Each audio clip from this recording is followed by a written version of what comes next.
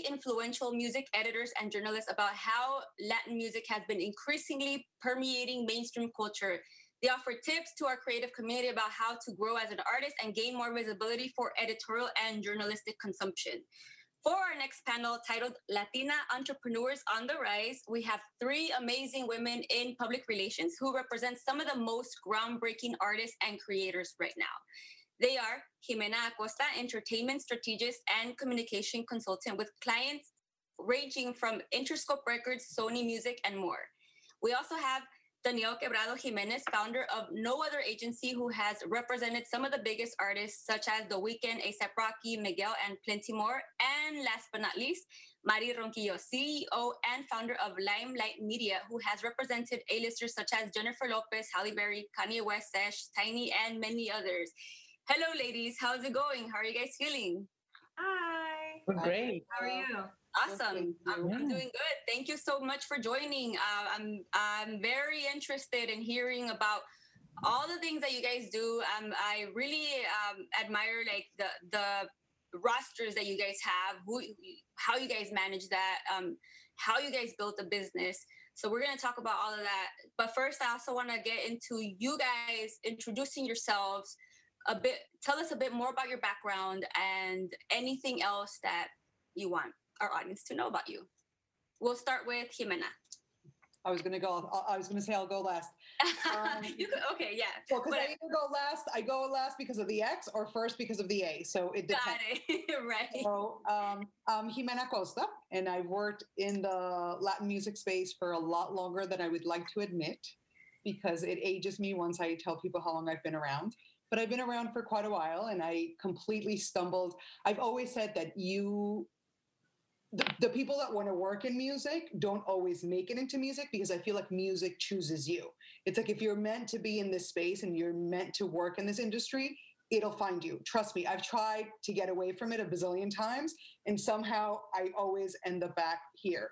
I started my career actually in marketing in New York, working for MAC Cosmetics, and I moved to LA after watching an Oprah episode of this woman that had moved to California, and her life completely changed because she had quality of life. And I called my mom and was like, I'm moving to California. And I had never been here. I didn't know anybody here. And I moved, and I continued working in marketing. And then by a fluke, by a coincidence, I met the guy who was running LATV at the time. And LATV back in the day was the only channel that was doing bilingual music content, and it was live. And I remember that I started working for them, and I loved music. I told my boyfriend at the time that if that was what I was meant to be doing the rest of my life and I didn't get paid for it, that I was going to do it with a huge smile on my face for the rest of my life. And I've been very fortunate to work in, gigantic labels. I ran the publicity department for Machete Music, which was the first reggaeton label out there. And we broke Don Omar, Wisin y Yandel, Daddy Yankee, Angel y Cris, like the roster goes on and on and on, during a time where pop was ruling the world and nobody believed in reggaeton. Everybody was like, what? What is this? What is that? I had to promise my firstborn to every single journalist everywhere so they could help us out. And from there, I was at Machete for about 5 years, and then I decided to go work on my own. I've loved movements. I love putting cultural movements on the map. I think it's amazing to break artists, but when you're really taking a culture and really seeing like how that could shift, it's amazing. I recently also ran publicity for Rancho Humilde, which is it's an all small independent label behind Natanael Cano, Fuerza Regida, the whole corridos, trap, urban regional, as I labeled it when I first met them. I was like, this is the answer to the urban movement on the East Coast, on the West Coast. And I really believe in the genre. I feel like it still has ways to go. I call it you can go anywhere in the world and there's a taco or a Mexican restaurant. And I have the same thing about this music. It's like there are Mexicans everywhere in the world that are so proud of their culture. And this is kind of like the new, something that was designed for the second and third generations. And I think people are going to embrace it. Like I dream of like one of these bands playing at the Montreux jazz festival, something along those lines. You know what I mean? I see them touring in Europe. Like, to me, it's something that has so many layers because they're blending it. Right now, there's a big emo corrido thing. I'm going to start working with a new artist that I'm super excited about that has something to do with that. There's another one that's doing like bossa nova and regional. So there are so many layers that are coming together. So that's a little bit of my background. I also work with a lot of the majors on their developing artists. And yes, I'm sorry, I'm taking too much. Amazing. I know. I love it. I definitely, we're going to get into a lot of those artists, and we'll talk about trap corridos in a little bit. Danielle, can you please introduce yourself to give us more about what your background and who you're working with, what projects you're doing? Yeah, of course. So I have my own company. It's called No Other Agency, and I focus on working with marginalized artists and teams. So people of color, women, people from the LGBTQI plus community.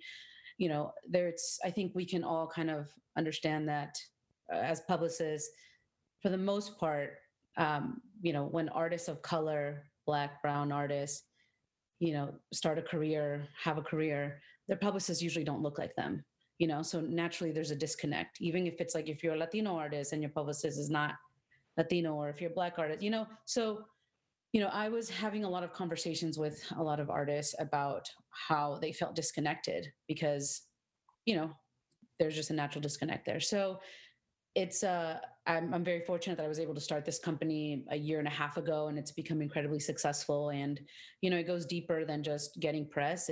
You could see that artists now, teams, people in the music industry are wanting deeper things. They want connections, they want relationships, you know, so that's my specialty. I have been doing press for over 10 years. I've started a small indie PR firm working on like super indie experimental artists. Then I went to Atlantic Records. I was there for a couple years. Not my cup of tea. I worked at another independent company where I worked on, you know, EXO, you know, The Weeknd, Miguel, A$AP Rocky, Steve Angelo, Swedish House Mafia. I think one of the things that, you know, I'm super proud of is that I exist in so many different spaces and so many genres.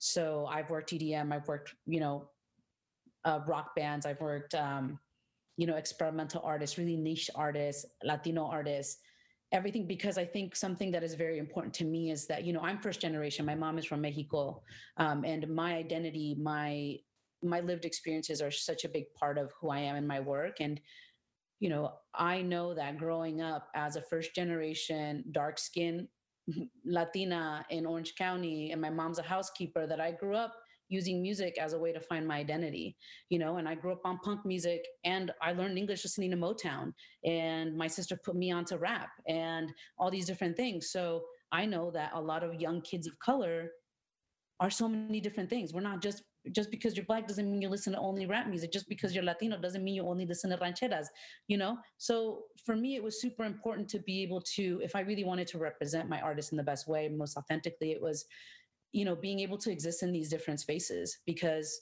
as you know, and all of us know, our artists are so multifaceted. And, you know, it's proven to be very successful, and it's very fulfilling for me. So, you know, I think all of us here, because we've all gone off on our own, we all have you are very mission driven, right? We have things that we want. And I think we learn a lot from our companies and where we've worked, but I think we've all decided that, you know, we are better off on our own. Yeah, I love that. Totally. Yeah. Mari? Hi guys, I'm Mari Ronquillo, and I am the founder of Limelight Media. I started Limelight, I'd say about 13 years ago. I had never worked in publicity, but I knew that it was what I wanted to do. I was working at a radio station, doing production, and I was meeting a ton of artists that were asking me for help. And, you know, I was helping them. I didn't know exactly what it was called, but I was helping them. And then this artist came in who was huge and still is huge at the time, T-Pain, and was like, you need to get out of here and start your own PR company. And I did. Over the years, obviously, like, you know, it was a struggle because I had never done PR. So I had to like really learn. I had to like really, you know, back in the day, the internet wasn't what it was now. So starting your own company 15 years ago was was tough, and not having anybody to kind of help or mentor. I didn't have anybody. I kind of just did it on my own. But, you know, both of my parents are immigrants. My mom is Mexican and my dad is Filipino. But seeing them come to this country and be successful and raise kids, I had to like really like push forward. So, you know, halfway through my career, that's when I started working with like bigger names. One of the biggest people that I've worked with was Jennifer Lopez, who absolutely changed my career. And so, I mean, I just kind of, I've been doing it for so long now that it's, you know, it's definitely something that I love and have been very successful at. I've helped other people, you know, with their companies and start their own as well. And, you know, I have amazing people that support me and are a part of my growth and my success. I love that. And especially that all of you took the path of doing it on your own terms, working on your own terms, working with the people that you believed in, creating a business based on your own ethos, the things that you saw were lacking in the industry. So and that's a huge step already. Like and I'm very interested to learn like what sparked that initiation for you to say, you know what, I'm my own independent boss. I'm not going to work for the man and I'm going to create my business. So what was that drive? Because that takes a lot of like ovaries, you know, to definitely. That's a good one. Well, for me, it was, I did want to have an internship. And I did go to an internship and they wanted me to get their coffee and dry cleaning. And I was like, I have a bachelor's degree in this. Like, you know, like I'm definitely like not going to go and get your coffee and your laundry, you know, like that's definitely not what I'm going to do. And at that time I had a ton of connections, more than anybody else had. I would sit at the radio station, all these artists and managers and A&Rs and label reps were all my friends. So I was like, I'm gonna do it on my own. I'm not gonna have to work for anybody. I saw my parents their whole life constantly have to work for somebody and somebody tell them what to do. Mm-hmm. I definitely did not want that to be me. And it was a struggle. Listen, it was a struggle. I am just now getting to be successful in the last maybe like 6-7 years. But it was definitely a struggle. I wanted to give up 1,000 times over, but I'm so glad that I didn't. For me, it was something similar. I've always been very rebellious and I've always been one to question the system and go against the system, like always since I was a little girl.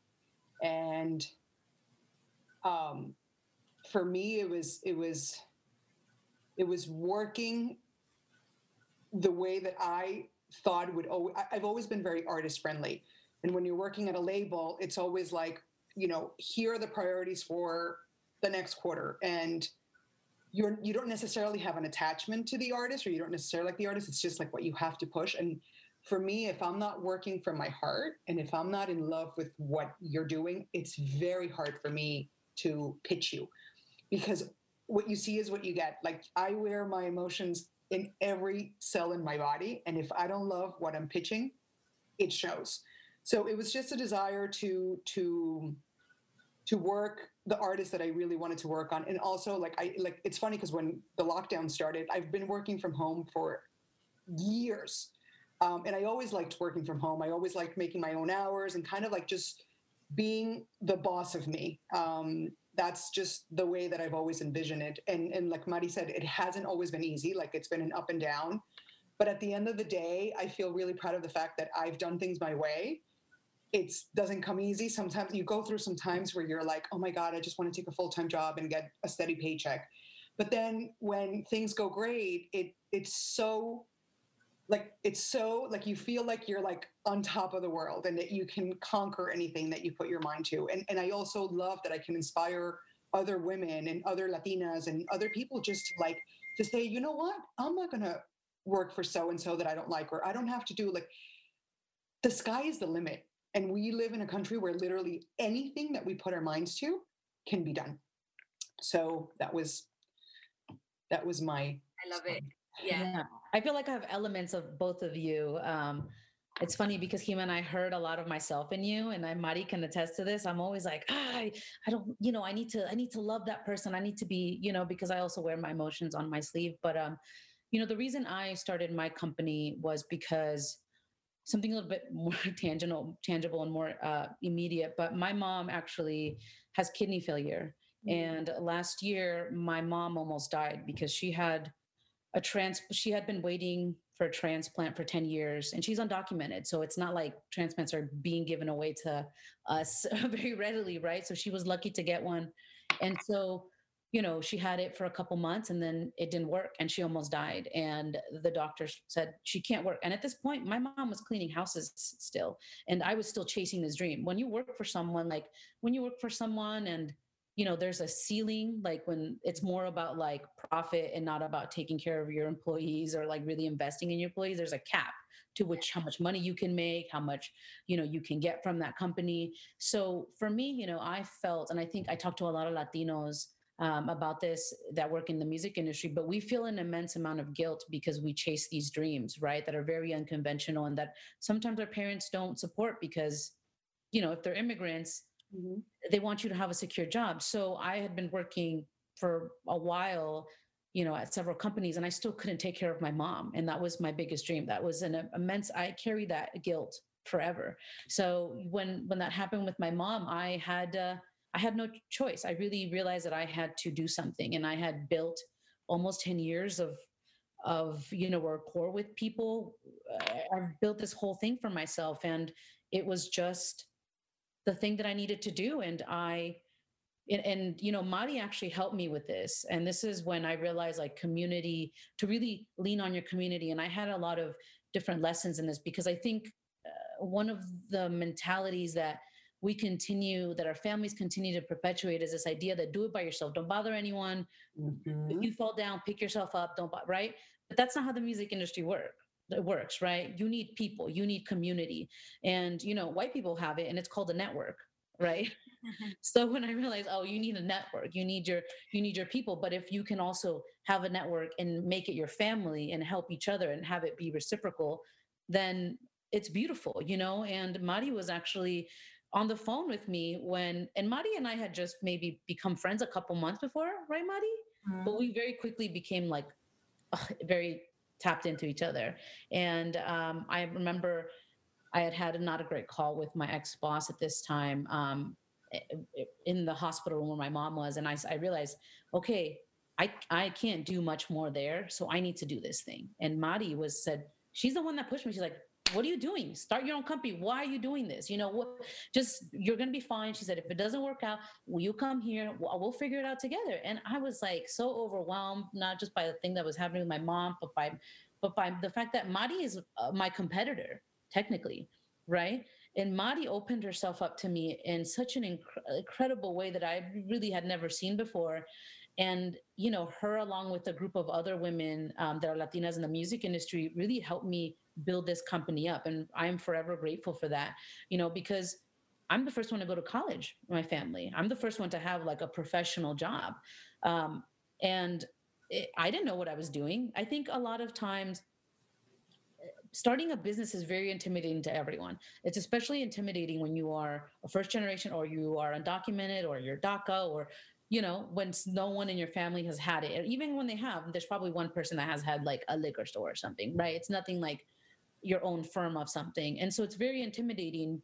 But that's why community is super, super important. We were just speaking with these women and they were sharing their story about their backgrounds and what it took for them to create the business that they have.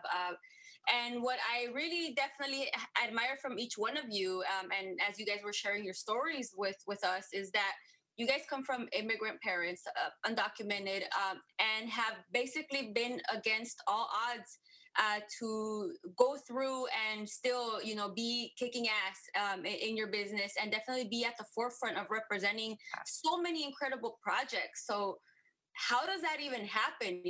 When you're not given the initial resources from the system and suddenly you find, your community, you find like you were saying, you found your madrina, you found your people, and you guys help each other. So how does that happen? I'll go first. For me, I went years without support. It was kind of crazy now to look back and to say, like, man, I had all these friends and they never supported. I don't think they believed that I could do it, you know? Danielle started a group of amazing, incredible women called the Madrinas, and this was maybe last year, 2 years ago, that I met them. And that's for the first, like, I literally, like, after meeting with them, like, I think we went to like dinner one time, and I literally like cried. I was like, oh my God, like, these are all women like me that are Latinas that have gone through the same thing. Some of them even have, like, I've never even met a Latina female and that was a mom. I'm also a mom. I'm a single mom. And I did all of this while raising my son. And obviously, like, he's my first priority, but this, you know, Limeligh's my baby as well. So to finally have that support, it was incredible. It was absolutely incredible. Like, I feel super blessed. Like, I feel like I can call any of them at any time and be like, oh my God, this is happening. And then we all help each other out. Like, literally, like Danielle said, we're basically competitors, but she calls me and it'll be like, hey girl, what should I do? And I'll be like, hey, what should I do here? And we help each other out. You know what I'm saying? Like, there's enough for all of us. I want to be invited. I want to be invited into this.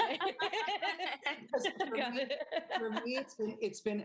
I'm always the only woman. Yeah. Like, when I was at Universal, I was the only executive and above in the entire Universal Music Latino system, and it's always been like Ximena and all the guys. Yeah. Ximena and, like, with the bands, with the executives, with everybody. And I don't know. For me, I grew up in Colombia. And I moved to the States when I was 15. And versus being born here, I think for me, like, I never thought of like, oh, I'm a woman or I'm an immigrant, or to me, it's just like, I'm a badass. I found what I love and I'm just going to go and do it, kind of thing. Like, I don't, you know, obviously you doubt yourself 50 million times, but for me, it was like, I think that I think you win the lotto when you know what you want to do. I think people go through their entire lives trying to figure out what they want to do. And when something like that you love just falls like that on your lap, and you're like, you just, like, for me, it was like, I'm just going to run with it. Because I think that when you think about it too much, you start having thoughts that are unnecessary. And like, I'm listening to you guys, you know, talk about this group. And it's amazing because when I first started, I remember, like, there was a handful of us that were doing Latin music. And I always said, I wish we could all get together and kind of, like, you know, create like a standard of a rate of what we're all going to charge. Because it's like, you know, a client would call me and say, but so-and-so is charging me half of that. Or so-and-so only charges me for the, and it's like, and I'm like, listen, that's them. They run their business the way they want to. I run my business differently. And I always wanted to, like, create some sort of, like, you know, for lack of a better word, like a union for us to say, like, hey guys, for one client, let's not charge less than this. Or if I can't take a client, like, Mary is next in line, like, I'm going to pass it to her, or Danielle is next in line, like, for us to really, like, support one another. I didn't have that. I haven't really had that. I'm also a loner. Like, I admit that. So I kind of just, like, live in my own bubble. But if I had a support group, and now that I'm seeing more women, because like I said, I took some time off of music. Now that I'm coming back into it and I'm seeing that there's all these women and there's all these women running their own business in their lives and kind of, like, so empowered. And I love it. It makes me feel excited, proud. And I'm also about helping everybody out. I love helping people out. So yes, please invite me next time. Even if it's virtual, invite me. I want to come down. Yes, we'll talk about it after. I love it. That's amazing. So for me, I think one of the biggest, you know, forces for this and who I am and how driven I am has been my mom, you know, because my mom came to this country 40 years ago. She didn't have the best life. You know, she's a housekeeper. She's retired now, but she was a housekeeper her whole life. And my mom always raised me to love to love life and to love people and to care about that more than anything else, because we didn't really have anything, right? And so one thing that my mom always, made sure to impart on me consistently was to always be your own boss, because you don't ever, you can make a ton of money and all this, but you have to be able to control your own life, and I, like Ximena, I'm very rebellious. So like, I don't like authority is very hard for me, especially when it's authority from a person that doesn't look like me and it's telling me what I should be like and how I should be and what my community should be like. That pisses me off, and that's most of the industry, so other than Latin, if you work in the larger industry, when I first started in music, I was working in indie rock. Everyone was white, there was like a couple of people, and you're made to feel a certain way. And, it's it's very tough to continue to work at a place that doesn't value you, but also doesn't want you to win and continues to discredit you all the time, And so my mom always told me that that was going to be the plan. And I knew that was going to be the plan at some point. And it just so happened that, it just happened a little sooner than I thought because of my mom. But, you know, I think we all can feel this way, but there's this incessant, feeling of desperation that we're constantly in survival mode. So for me, it was never that I could fail, right?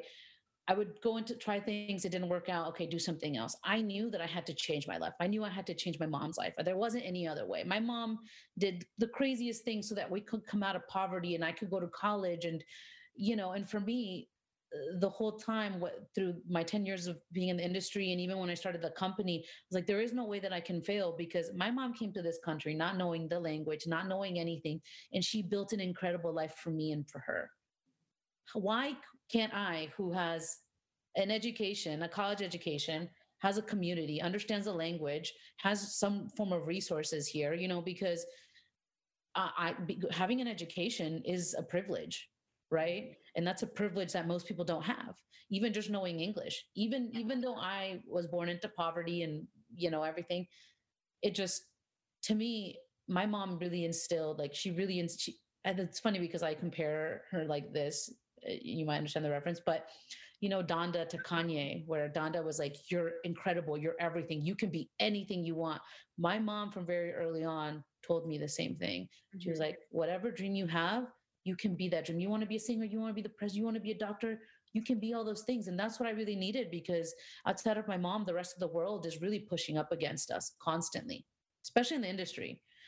Because as Latinas, as people of color, as immigrants, like there are these rules, these unspoken things that you need to know to work in corporate spaces, specifically the industry, that we just don't come equipped with. Mm-hmm. So we go into these spaces and we're like, oh, I didn't know that's I needed to do that unspoken thing because, right? So you just figure it out. I think some people figure it out, some people don't, but that's why community is so important. And I tell this to everyone, find your community, because as a person of color who's already disadvantaged, you don't have these unspoken rules. You don't have the resources. You don't have these legs up. So find your people that will help you, because the reality is everyone in the industry doesn't know what they're doing. They just say it really confidently.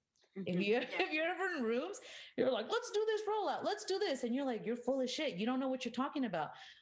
So when I understood that nobody knew what they were talking about or weren't experts really, I was like, oh, I have a chance. I can do this. Just call Mari, call Joe, call these people to help me, because that's how you learn. So, and that's another thing that I think it's really powerful, that you are the only one that can push yourself, believe in yourself, but at the same time, you all also represent artists, and you also have to believe in the same way on these artists and definitely push them at the forefront, have convince others to believe in them as well. Like, why should we put an interest in this artist? I guess I wanted to talk about the two ends of the spectrum. When you're representing a indie artist, an emerging act, versus like a superstar that everybody knows, that's a household name. Like, what are the challenges in giving exposure to an artist that you're putting into your repertoire? Like, I want to hear about that as well. I'll start with that. I've had both. I tend to, and sometimes like the other day, I was telling a friend of mine, I was like, can Enrique Iglesias just land on my lap? Because I always tend to gravitate towards, and I think that's kind of like the mother goose in me, like of taking the independent, unknown artist and making them big. Like I have to admit, like I like the struggle. I like the challenge of doing that. I've obviously, like once they reach massive appeal, it's a whole different story because the phone, you don't have to pick up the phone 50 million times. The phone just rings and it's amazing. I mean, I'm not going to deny it, but there is so much pride in knowing that it's like with Nathanael, like I met Nata a year and 8 months ago. And I remember like when I first met him, he had just gotten here and like he was this 18-year-old kid full of dreams. And I've always believed the most important thing that I want to see in an artist is that they believe in themselves more than I believe in them. Because if it doesn't start with them and they don't believe in themselves, I don't care how much I love you, how much I work, how many people I know, you're not going to get anywhere. You know what I mean? It starts with the artist. Like I tell every artist, it's like, you're the captain of the boat. You're like, we go wherever you want to go. I can tell you how to get there and I will make the sailing a lot smoother. But if you're not full of confidence in what you're doing, there is nothing I can do to change that. And I've seen it a million times. And, there's, to me, that's the most important part of the formula. The second thing for me is like work ethic. You have to work. This is hard work. Doing interviews is annoying because at some point it's like, it's the same questions over and over again, especially journalism has changed so much. Like, I'm really old school. And the other day I had somebody interview Nata who was very, very old school. And when we hung up on the interview, he called me and he's like, this has been the best interview. And I was like, why did you like it? He's like, wow. It was like it was like a reporter that for the first time he felt was asking him real questions. Like really? Right now, everything's very like fast and, and the social media thing and all of that. And I feel like we've lost so much I'm very old school. I have to admit it. I'm very, very old school in how I like to treat artists and interviews and stories. To me, it's all about how you craft the story, how you put the bow on the whole gift, because it's the presentation and all of that is super, super important to me. And with the artists, like they have to be on the same wavelength. I think it was Danielle, like you mentioned that, from the logo, it was in the other panel, like from the logo to the videos to everything. It's a whole story that you have to put out there and create. But again, the artist needs to believe in themselves more than anybody else believes in them, because otherwise it's not going to work out. Super interesting. I love that. And he's one of my favorite artist that I've discovered within the past year. I mean, I think he's doing something super original and his story is really awesome. I definitely love the biculturalism as well, the hybrid of genres. I mean, I think it's a super cool proposal. So he's very authentic. He is who he is. That's another thing that I think is important. Like I remember somebody once said to me, like, if you want if you want another Shakira, like when you have the original, I think that authenticity is very important. And again, like I try to work with clients that are super authentic in whatever it is they're doing, because I feel like I'm very authentic in the way that I do my pitching and my work. So authenticity is definitely one of the most important things for me as well. Totally. So what are some of the challenges that you have encountered with your business that you were able to surpass? I definitely want to hear about some experiences from Mari and Danielle. I'm going to let Mari go first. I mean, for me, like honestly, up until like it became cool to be Latina, the last couple of years, I always had the odds stacked against me. I'm young, I'm Latina, I'm a woman, and then I had a baby. So all those things, people were like, it's not gonna happen. It's not gonna happen. You're not gonna make it. It's not gonna happen. So constantly just walking into a room and me not looking like anybody else in the room was always, always the struggle. So I feel like I always had to work 10 times harder than anybody else. I feel like I always had to like prove myself. And I've had very many times that I've taken an artist and they were this big and I've blown them up, and then they're like, oh, now I'm a superstar. Let me go to the PR company that's Anglo. You know what I'm saying? That's happened to us so many times. And like I said, up until the last couple of years where it was like cool to become, to be Latina, and now, these type of artists want to cross over into the Latin world, and Latinos want to cross over into like the urban world, which I work mostly with urban as well. It's gotten a little bit easier, but now there's like so many other people that are doing the same thing that I do. But the one up that I had was all these Latinos, all these Latin artists wanted to come into the urban world. I've been doing urban my whole life. So when they wanted to come over here, I was like, perfect, I got you, because I knew how to do it. Now it was the other way around that was a little bit harder. It was like learning, all of like the Latin press and to be honest, when you're here in LA, you don't speak Spanish fluently all day, every day. It was kind of a thing that they're like, speak English. You're in the United States.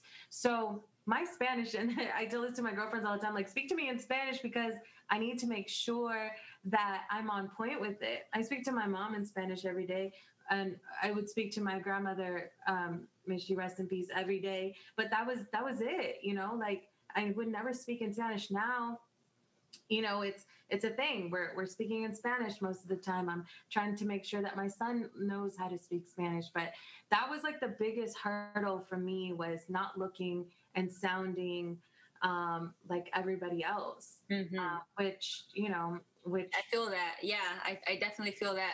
And we all started in the industry at a point where I feel it was more challenging. Like you brought up a good point that like now, like being Latin is cool, that we definitely have like these like rock star superstars at the forefront of like pop music. And there's a lot more visibility for Latinos stateside.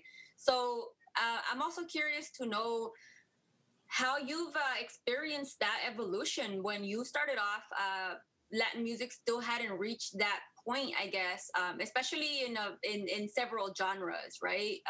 We're now starting to see it, like I said, more at the forefront. So I feel like there's a before and after, and maybe in more recent times, I guess it would be safe to say before Despacito, after Despacito, right? I guess to mark like some kind of like point. How can you walk me a little bit to how the landscape looked like then versus now for you in terms of publicity? Yeah, I can just really quickly say this. Like, I remember trying to even have conversations within people in the industry about Latino artists, and they would say, well, that's Latin. We don't do that. Right. And even trying to pitch a Latino artist, don't even talk about pitching an artist that was a Latino artist that was singing in Spanish. No one would even consider that. Like, outlets wouldn't consider that. It was like, you need to go to the Latin person, or they would say, oh, and an editor would tell me, oh, we already have one Latino artist for this series. We're good. So there can only be one person, one Latino. And you're like, that's not representative of the world, right? And especially not of America, which is founded on Latinos. There's a lot of Black and brown people here. And so, you can totally see, I can totally see how these older outlets that were predominantly white really embrace Latinos and Latin music. It's not even just Latin music, it's really Latinos. And I think, the music industry is moving slowly, but parallel to where the world is going, right? Because 10 years ago, I couldn't have these conversations. I couldn't have started a company based on identity. That's just wasn't going to happen. I remember I would try to have these conversations at Atlantic, and people would tell me, stop, don't worry about it. That's not important. Stop. What are you talking about? And now when I do an intake meeting or a business meeting, that's all we talk about. We don't really talk about press targets. We talk about who I am. Let's talk about the personal connection. Let's talk about who we are as people, who this artist is a person, which then, influences or informs the story, informs the pitch, informs what kind of stuff we want to go for, what the image that we want to create, the branding, all these different things. So in that sense, it's light years away from that. It was just 10 years ago, even 5 years ago. 10 years ago was a light year away for sure. Light year away. Yes. One of my favorite stories was, the first time Daddy Yankee came to LA, he did an event with Superestrella, and I was working with Superestrella, and we were going to give gasolina away because the price of gas was super expensive. The whole promotion was Daddy Yankee at a gas station in Montebello giving away gas. So, Armando, my friend that used to run marketing for Superestrella, calls me and he's like, hey, we want to get media there in press there. Can you help me? And I was like, yeah, sure, of course. So somebody mentioned this. This was 15 years ago when Gasolina came out. There was no internet. There was nothing. And it was one of those things where I'm like, oh my God, where do I start? There was no internet 15 years ago. Yeah. At least to this level. Where do I begin? So I always for me, it was always important to always pitch the Anglo media. I'm like, the Latino media will come. But if I always like to start at the top. I'm like, let me do the most challenging thing. So I remember I called Fox, and the woman that does assigning, I don't know if she's still there. Her name is Carol Brashears, but Carol answered the phone, and I said, I'm going to fax you, because it was faxing back in the day. I'm going to fax you a media alert for an event that I'm having tomorrow with Daddy Yankee. And she's like, Daddy who? And I'm like, Daddy Yankee. He has a huge hit named Gasolina, blah, blah, blah. And she's like, does he play for the Yankees? And I'm like, no, he doesn't play for the Yankees. Oh my God, I love this. To her what reggaeton is.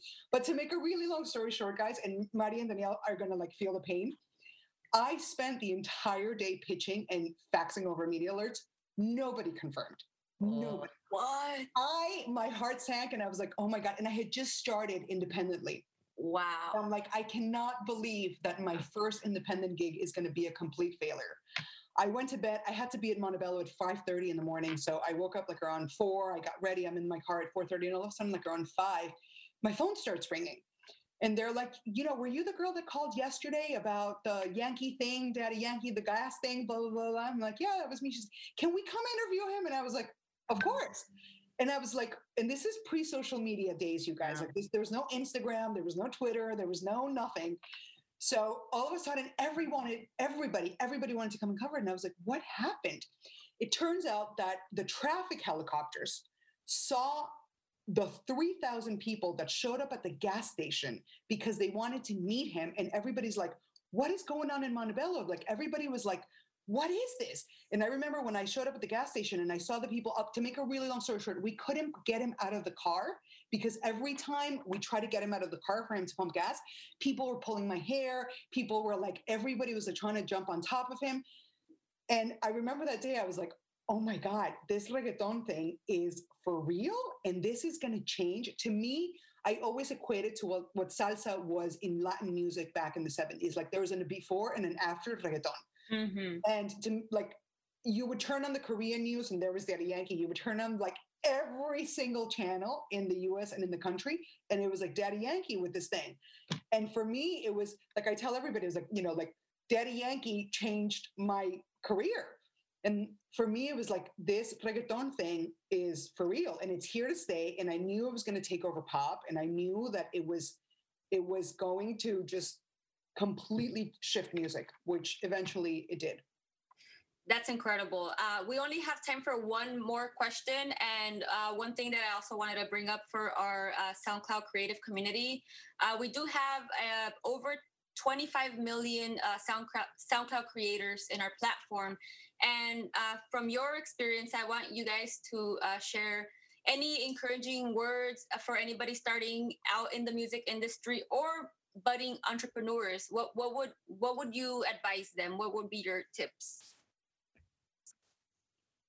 I would say believe in yourself. Believe in yourself more than anything. If you don't believe in yourself, don't do it. You know what I mean? Don't do it, because it's you're going to get so frustrated. Believe in yourself.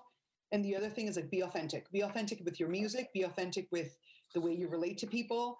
To me, those are the two most important things, because fans can smell when you're not being authentic and they're not going to believe you. They're not going to drink the Kool-Aid. We're in a time where it's if you're trying to be like somebody else and you're trying to copy somebody else's lyrics or somebody else's vibe, be yourself. There's nothing more beautiful than people who are okay with being themselves. Yeah. Totally. I'd say for artists, this is for artists and entrepreneurs. This is for everybody. Don't give up and have a good team. The second that you have a good team, like, and that believes in you, and I mean, this is for like, you know, for me, like I have an incredible team that is always very supportive and always believes in all of our vision. And it's the same thing for an artist. When you have an artist and your team believes in you, they're going to fight for you.